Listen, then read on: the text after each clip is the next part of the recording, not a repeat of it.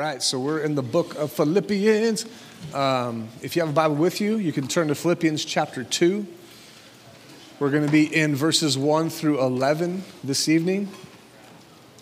I'm going to do a little bit of backing up just a little bit, tag teaming in kind of what we ended with last night, and then taking us into the first 11 verses. You have notes there in front of you.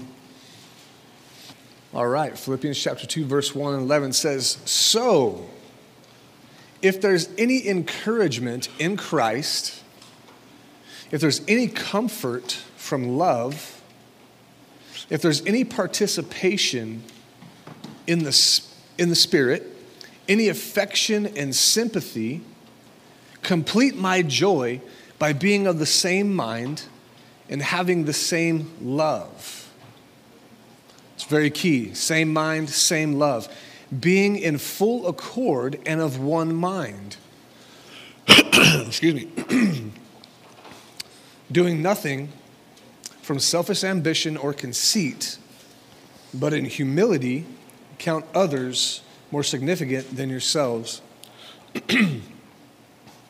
Let each of you look not only to his own interests, but also to the interests of others. Have this mind among yourselves, which is yours in Christ Jesus. This is where it gets like really, really good. I know Blake's having a field day over there right now. His wheels are spinning. Who, though he was in the form of God, he did not count equality with God as a thing to be grasped, but he emptied himself by taking the form of a servant, being born in the likeness of men, and being found in human form, he humbled himself by becoming obedient to the point of death, even death on a cross.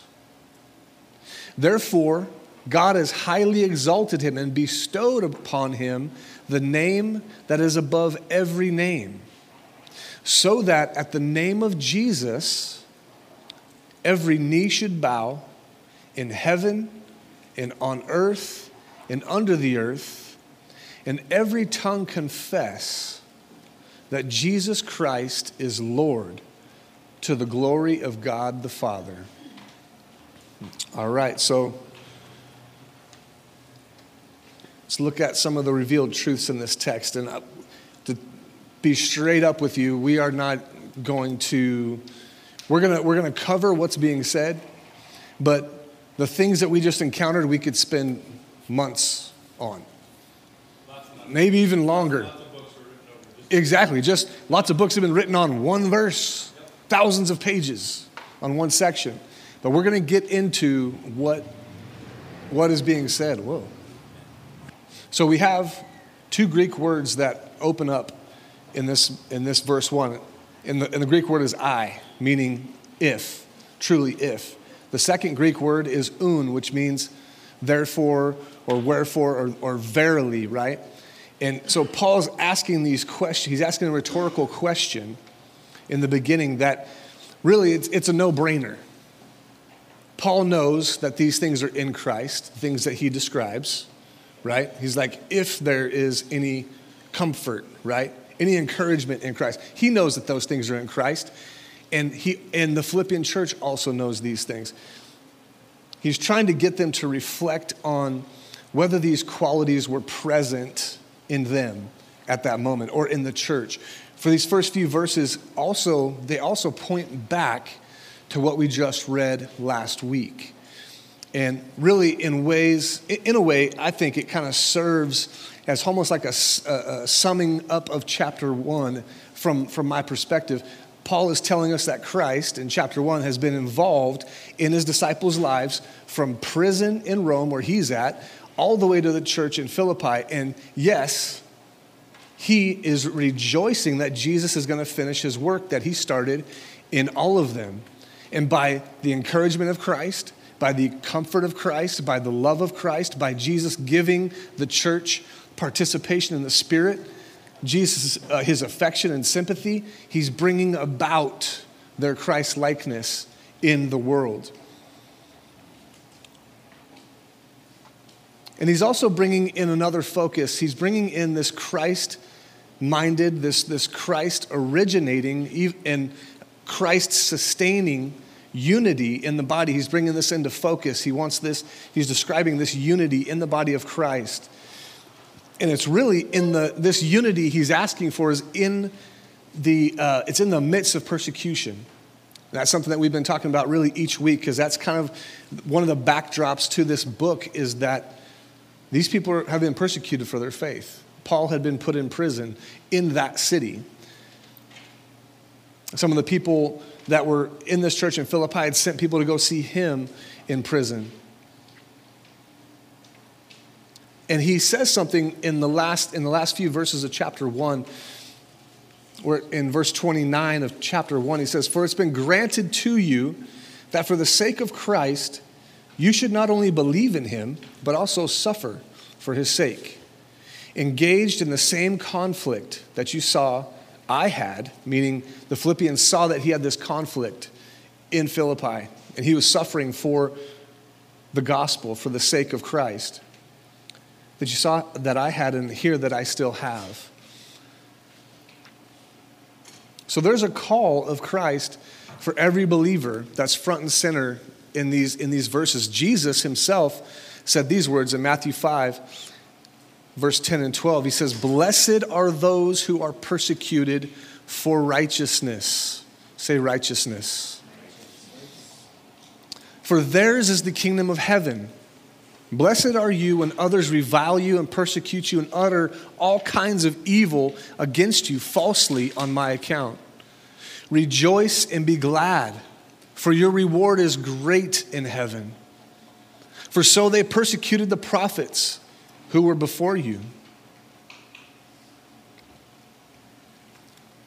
So Jesus is plainly saying that you're going to follow him. You're going to be living in righteousness. There's going to be some things that you come against in the world. There's going to be persecution. There's going to be things that, because of who you know and who you're living your life out in, you're going to encounter these things. And Christ, he's the way. If he is this way, right, we're going to be called to be this way. And if we are Christ's and he's ours, we will be called to sacrifice just like him. It starts with having something that comes from a relationship with Jesus that helps you in this process, and it's love. Verse 2 says, have the same love. He's talking about the love of Jesus, having the same love. And then he says, have his mind. So saying having the love of Jesus and having the mind of Jesus, having this among yourselves. Verse 5 says, have this mind. He's talking about the mind of Jesus, his life, who he is, having that among yourselves. And he says, which is yours. Say yours. It's yours in Christ. Nobody else can give it to you. I can't give it to you. Pastor Eric can't give it to you. Nobody can. It's yours in Christ Jesus. Jesus is the one that gives it to you, and he wants to. He wants you to have his love and to have his mind. Paul expands on this a little bit in 1 Corinthians chapter 2, verse 16. He says, for who has understood the mind of the Lord so as to instruct him? But we have the mind of Christ. I don't know about you guys, that blows my mind. That just blows me away when you think about that. Having the mind of Christ. By faith, you have the mind of Christ. In this section of chapter 2, verse 1 through 11, Paul's main thrust is to be obedient servants like Christ. Through having his love and through having his mind.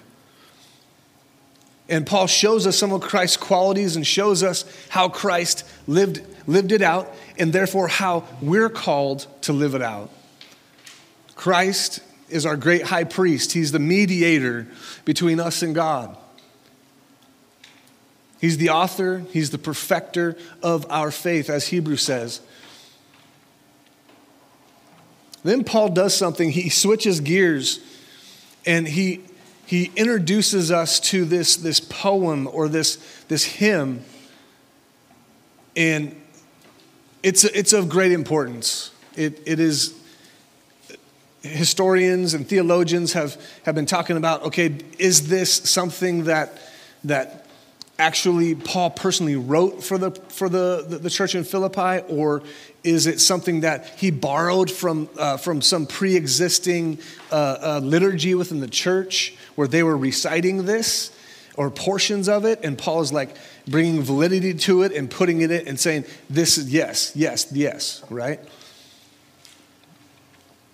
It's one of the unique gems of Scripture that we're about to approach, and it shines out so much truth of Christ. And from having faith in its words and what it says, I believe the power of God is revealed and received, for it's the truth and essence of the gospel. It's kind of, in a way, kind of like a mini creed. And creeds are statements of faith or confessions of faith that were written and recited by the churches for centuries and millennia. And many traditions still have, congregants recite creeds. So I'm going to give you 4 major creeds here that exist within the church. You have the Apostles' Creed. I'm giving you some dates. They're like, maybe it was early, maybe it was a little bit later. They're giving you kind of a broad 120-year stroke on the Apostles' Creed of when the Christians were actually reciting those actual words within their liturgy and in their worship. The Nicene Creed, 325 AD. This creed is officially accepted among the 3 branches of Christendom: Catholics, Orthodox, and Protestant Christianity. There's the Athanasian Creed, which is really cool, but that's disputed as like when it was wrote. Some say it was early, some are saying 4th, 6th century, 5th century. They're all kind of, so I just put disputed. I didn't put any dates in there. Then there's the Chalcedon Creed in 451 AD. These are all really cool things you can go and read. You can read it online. Sometimes your Bible will have it in there towards the back. They're not really, really long and extensive, but it lays out what the church foundationally believes. The Apostle Creed is probably the oldest. This section that we're in, Philippians, is teaching us the heartbeat of Christ and his work. It's the truth of Christ and his mission, his passion, and his vision for his church. And it's an example for everyone who believes of what they believe. Did you hear what I said? It's an example for everyone who believes of what they believe. When you come to know Christ, you get revelation of who he is through the preaching of the word and through the Spirit of God, someone praying for you. But you don't get in a second. I've never met anybody. Maybe you can. God can, I'm sure. But you don't get in a second everything that Christ is and everything that Christ has done. You're like, yeah, he died for my sins. Yes, he's here speaking right now. Wait, he rose from the dead? What? No way. Okay, what? He always existed? Like, what do you mean? So the first thing we see here is verse 6, the pre-existence of Christ. Verse 6 says, who though he was in the form of God, he did not count equality with God a thing to be grasped. So we're seeing there, Christ existed with God and as God before the foundation of the world. That word, though he was in the form, that Greek word is morphos. It's the exact imprint and true nature of something. Paul is speaking something very, very foundationally important for us to understand and try to grasp. I mean, he's talking about the Trinity, even though that word is not in the Bible. We learned about that on Sunday. So he's laying this foundational, what's been called throughout history, Christology. And he's laying down some Trinitarian thought for us. It's fundamentally what we're looking at, is a historical Christian belief. The Nicene Creed says this, that directly ties into verse 6. It says, "We believe in one Lord Jesus Christ, the only Son of God, the eternally begotten of the Father, God from God, light from light, true God from true God, begotten, not made, of one being with the Father." Jesus himself, in John chapter 17, spoke these words when he was praying. This is the high priestly prayer of Jesus. It says, "When Jesus had spoken these words, he lifted up his eyes to heaven and said, 'Father, the hour has come. Glorify your Son, that the Son may glorify you, since you have given him authority over all flesh, to give eternal life to all whom you have given him. And this is eternal life, that they may know you, the only true God, and Jesus Christ, whom you have sent. I glorified you on the earth,'" this is Jesus speaking, "having accomplished the work that you gave me to do. And now, Father, glorify me in your presence with the glory that I had with you before the world existed." So Jesus, by his own admission, and the disciples hearing this in his prayer to his Father, he was in the form of God in the beginning. John chapter 1, verse 1 and 2 says this, starts out, "In the beginning was the Word, and the Word was God, and the Word was God, and the Word was with God, and he was in the beginning with God." Wait, I got a typo there. "In the beginning was the Word, and the Word was with God, and the Word was God. He was in the beginning with God," speaking about Jesus. Now, we can spend a lot of time on that verse. I'm not going to. We could talk about the logos and all that stuff, the Greek word for word that John is using there. But we're going to move on. John chapter 1, verse 14 says this, "The Word became flesh and dwelt among us." So we have this definitive statement of Paul to the church in Philippi that Jesus is God. And he existed. He was in the form of God. The next thing we see is the incarnation of Christ. And Christ is the God-man. Verse 7, second half of verse 7 and the beginning of verse 8 says, "Being born in the likeness of men and being found in human form." So this, as he's going down this progression, this Christology, this high Christology that he's presenting to us, really leaves us no doubt that the earliest Christians did worship Jesus as God. It wasn't something that happened later. It wasn't something that came up in the 3rd century or after the Council of Nicaea. It was something that from the beginning, his disciples and the people that his disciples discipled, they believed.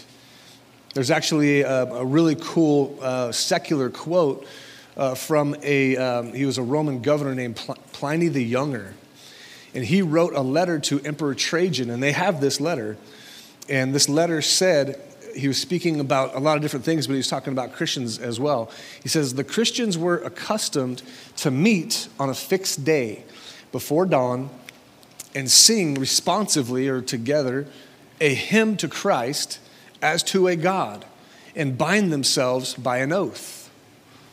It's kind of cool. They sang a hymn to God. I wonder if it was similar to the one we're reading in Philippians. It's being noticed as a poem or a hymn. It's got a poetic structure to it, and they're like, who knows? And Pliny lived 23 AD to 79 AD, so this is 1st century. You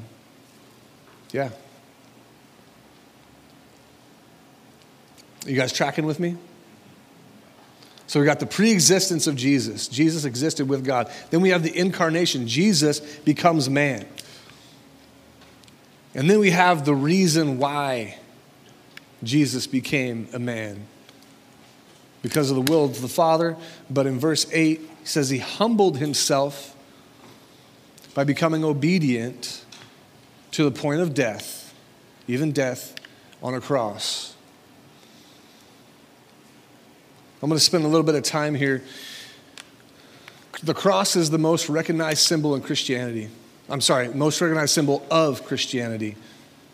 You see a cross, you just know, oh, maybe you believe in Jesus. Maybe, we see him all over the place. I would suggest that each one of these is pivotal and foundational to understanding who Christ is. But his work on the cross, to me, as I've looked at Scripture, and I got some other scriptures here for us, is it's the thing. It's the moment. Jesus called himself the door. And I believe the door is the cross. And 1 Corinthians chapter 1, verse 17, the Apostle Paul says this. The church was arguing about who was baptizing who, and they were arguing about leadership, and I follow this person, and he says, for Christ did not send me to baptize, but to preach the gospel, not with words of eloquent wisdom, lest the cross of Christ be emptied of its power. The church in Galatia, he wrote this in chapter 6, verse 14, far be it from me to boast, except in the cross of our Lord Jesus Christ, by which the world has been crucified to me, and I to the world. Galatians 2:20, I've actually visited this a couple times in our times together. He says, this is Paul speaking to the church in Galatia, I have been crucified with Christ.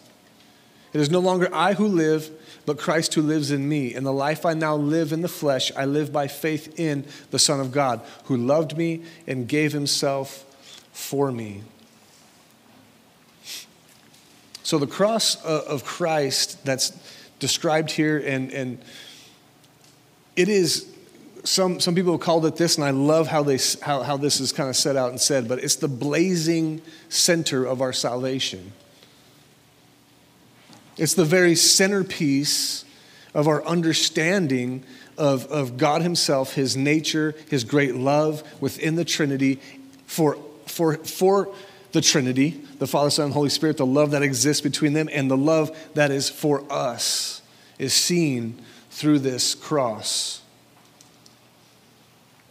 Some people would call it a cruciform theology, cruciform meaning cross. A lot of ancient churches, I got the opportunity to go to Rome and see some really old buildings, a lot of old churches. And some of these old churches are literally built, when you're looking at them from the top down, they're built like a cross. They're in the shape of a cross. I believe God wants us and intends for us to understand what we need to understand about him starts at the cross. And we work back from there. Even great theologians from history and historians have encouraged us to interpret the Old Testament from a Christ-centric place. That there's types and shadows leading you to Christ and who Christ is, but the most important thing being the cross. The early church lived this foundation and understanding that God in Christ through the cross is not at the expense of the resurrection, or to minimize the resurrection, or to minimize the infilling of the baptism of the Holy Spirit, but the cross was the foundation. That was the door from which you entered into a relationship. And we're going to get into, if it be a door, and that's where the relationship begins, where we all bow before Jesus at the cross and accept his sacrifice for our sins, and we enter into relationship, and this Holy Spirit indwells our lives. We don't walk away from there without a cross of our own. And that's what Paul is really thrusting forward in here. He's telling you some heavy stuff. Jesus existed before the foundation of the world. He is God, even though he didn't take that for himself. He came down and humbled himself, became a servant unto death on a cross for you and to the glory of God, because it was God's plan. The cross is the defining moment. The center of the Old Testament, the New Testament, is the cross. We are all called, and Paul is calling the Philippians church by presenting this vision of Jesus and who he is to a cross-life obedience, to a cruciform obedience. What that looks like. Some of you may be familiar, I'm not sure, not everybody. There's an old theologian, he's passed away now, named A.W. Tozer, and he's written tons of books. But he made this distinction between the old cross and the new cross. And he was making a distinction about 20th century, I guess you would say, some things that were not as beneficial, that were more new. I'll say it that way. Where the cross of Christ was kind of dumbed down, and the preaching of the cross became more about your therapy and your happiness, as opposed to your death and identifying with the death of Christ. Because that's what the cross is about, ladies and gentlemen. That's exactly what it's about. Dietrich Bonhoeffer, a 20th century martyr who died under Nazi rule, coined this phrase, cheap grace versus costly grace. And I've been going through his book recently called The Cost of Discipleship, and it's just timely with where we're at in the book of Philippians. It's been just kind of wrecking my brains. And the distinction he makes about this cheap grace versus costly grace is that it all focuses on the 20th century preaching that people that emerged kind of out of the Great Depression and forward, is that, yeah, we're going to dumb it down as much as we can so you can get on board, right? And following Jesus isn't going to cost you anything. Following Jesus is going to be the coolest and easiest thing you ever done in your life. And he's like, that's cheap. That's cheap. Costly grace is you know what Jesus did for you. You understand the cross, what he did up there for you. You understand that he did that instead of you actually being put up there by God, because that's what you and I deserve.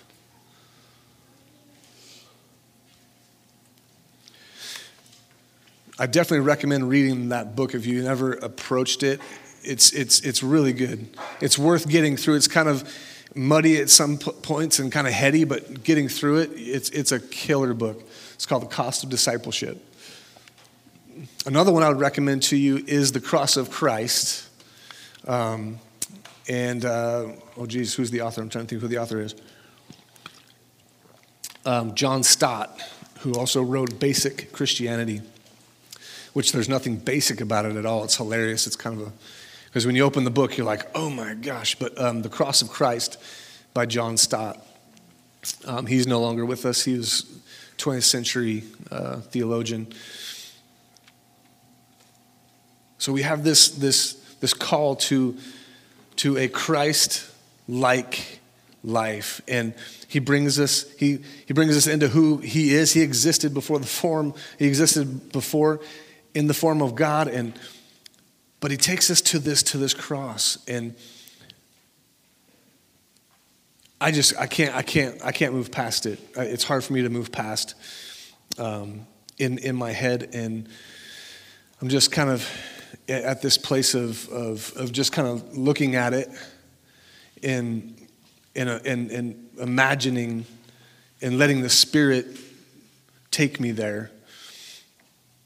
But there's some other things in view. I'm not gonna drag you down. It costs you everything, because nothing of what you have can get you it. Nothing that you have can get you it. It costs it. You have to die. You and I, we have to die. Jesus did that for us, but it is really awesome. It is really awesome. And I think that the idea of costly grace, cheap grace, grace being free, but the what he presents, or at least Bonhoeffer, what he presents is that we have dumbed it down to a point where we no longer we're justifying sin instead of the blood of Jesus justifying the sinner. And we spend a lot of time going, well, what about this one thing? Is God really mad about that one thing? If it's a sin, it's a sin. It put Jesus on the cross. It's not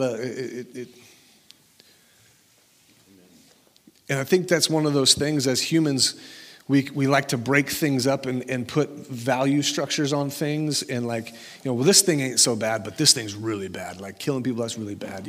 Hurting children, that's really, really bad. But lying on your taxes, come on. Everybody does that. Right?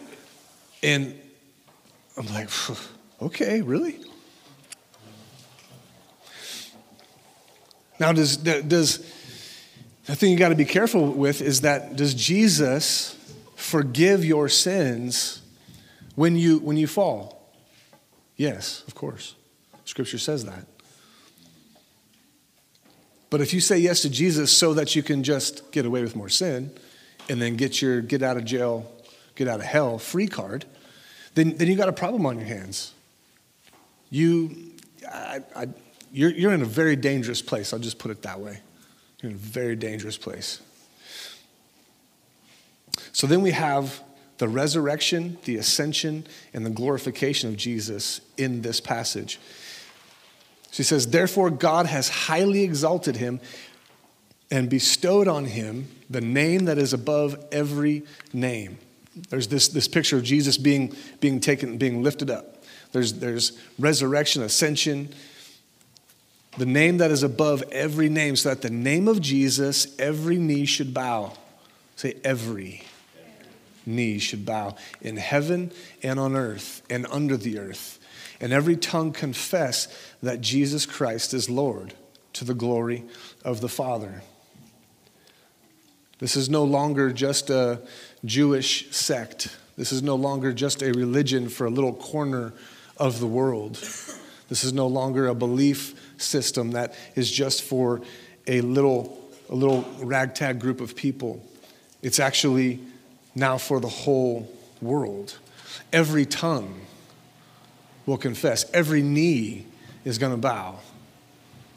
So just some things I've been trying to work through about the free grace and the cost of discipleship and trying to rightly divide the word of God. I found some verses that were interesting. Mm-hmm. One of them being Matthew chapter 5, verses 19.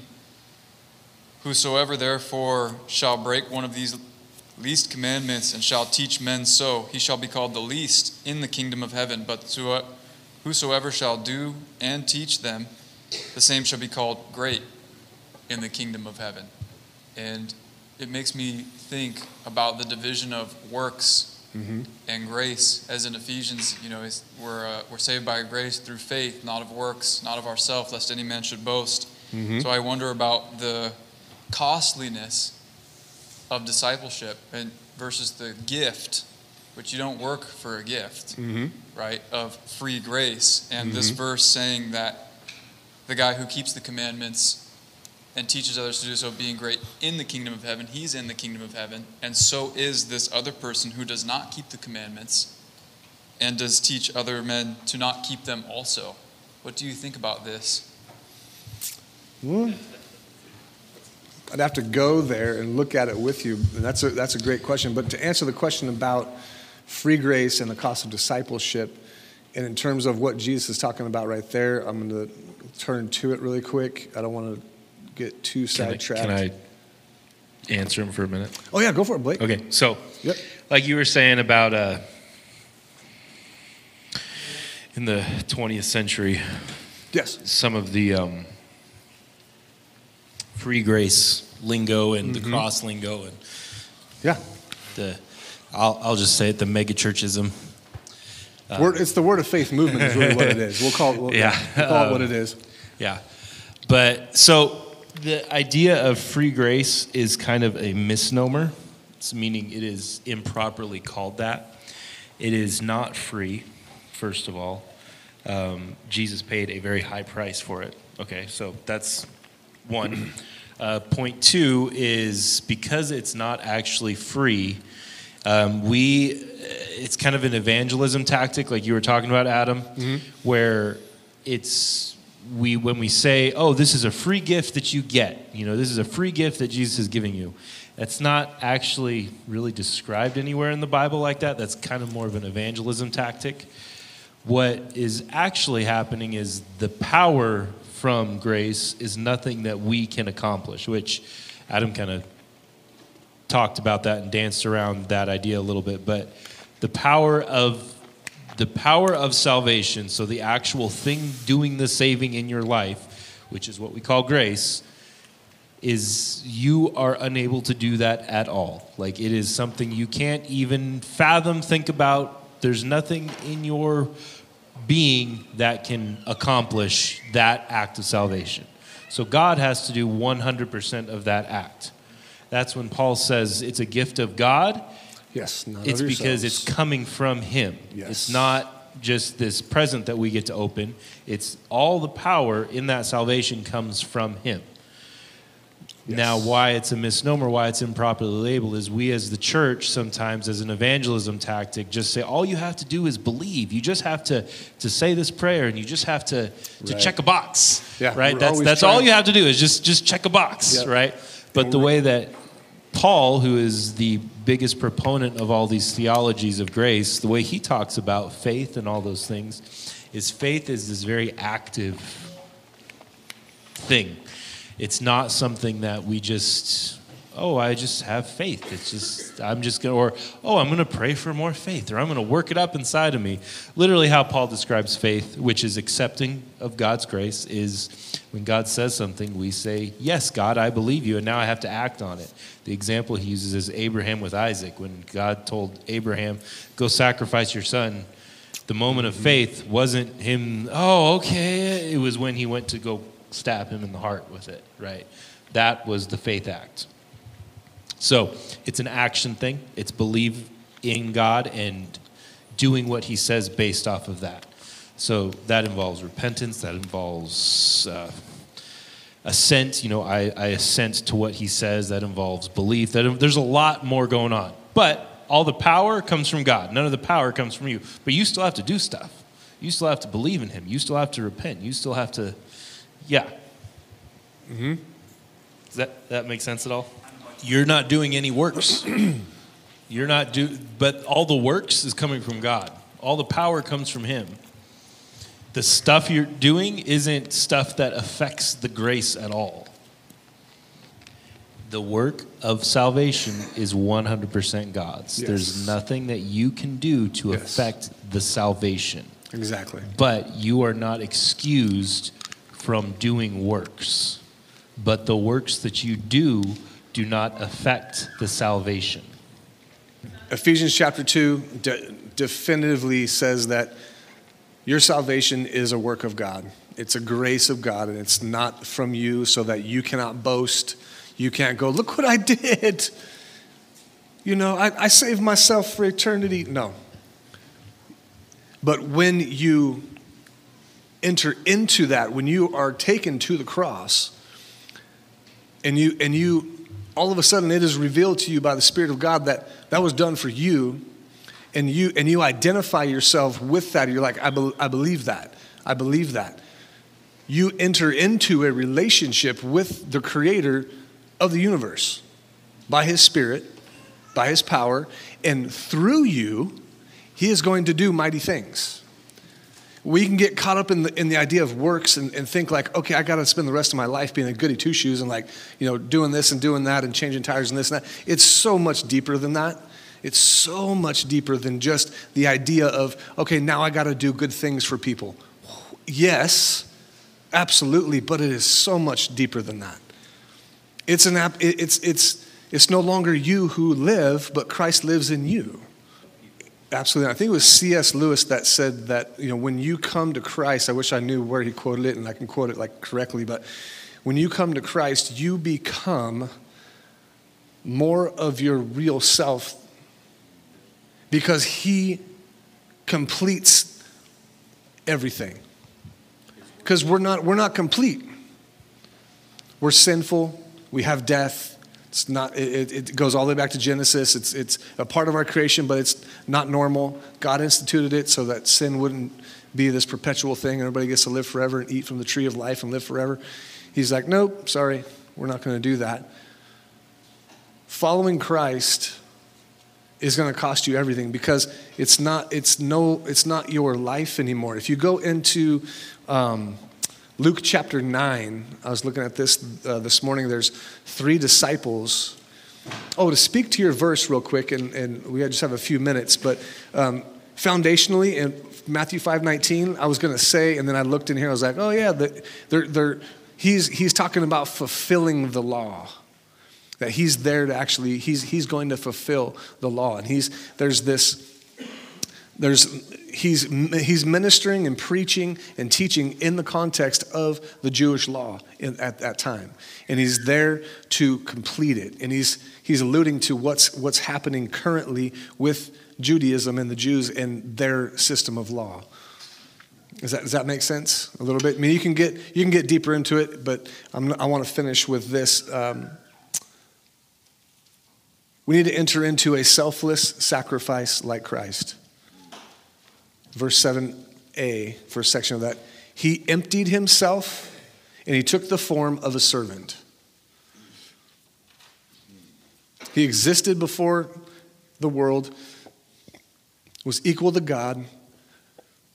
He emptied himself, he humbled himself, to obedience to the Father, to death on a cross. He emptied himself and he took the form of a servant. There's that word that we talked about a few weeks ago, the slave, the bondservant.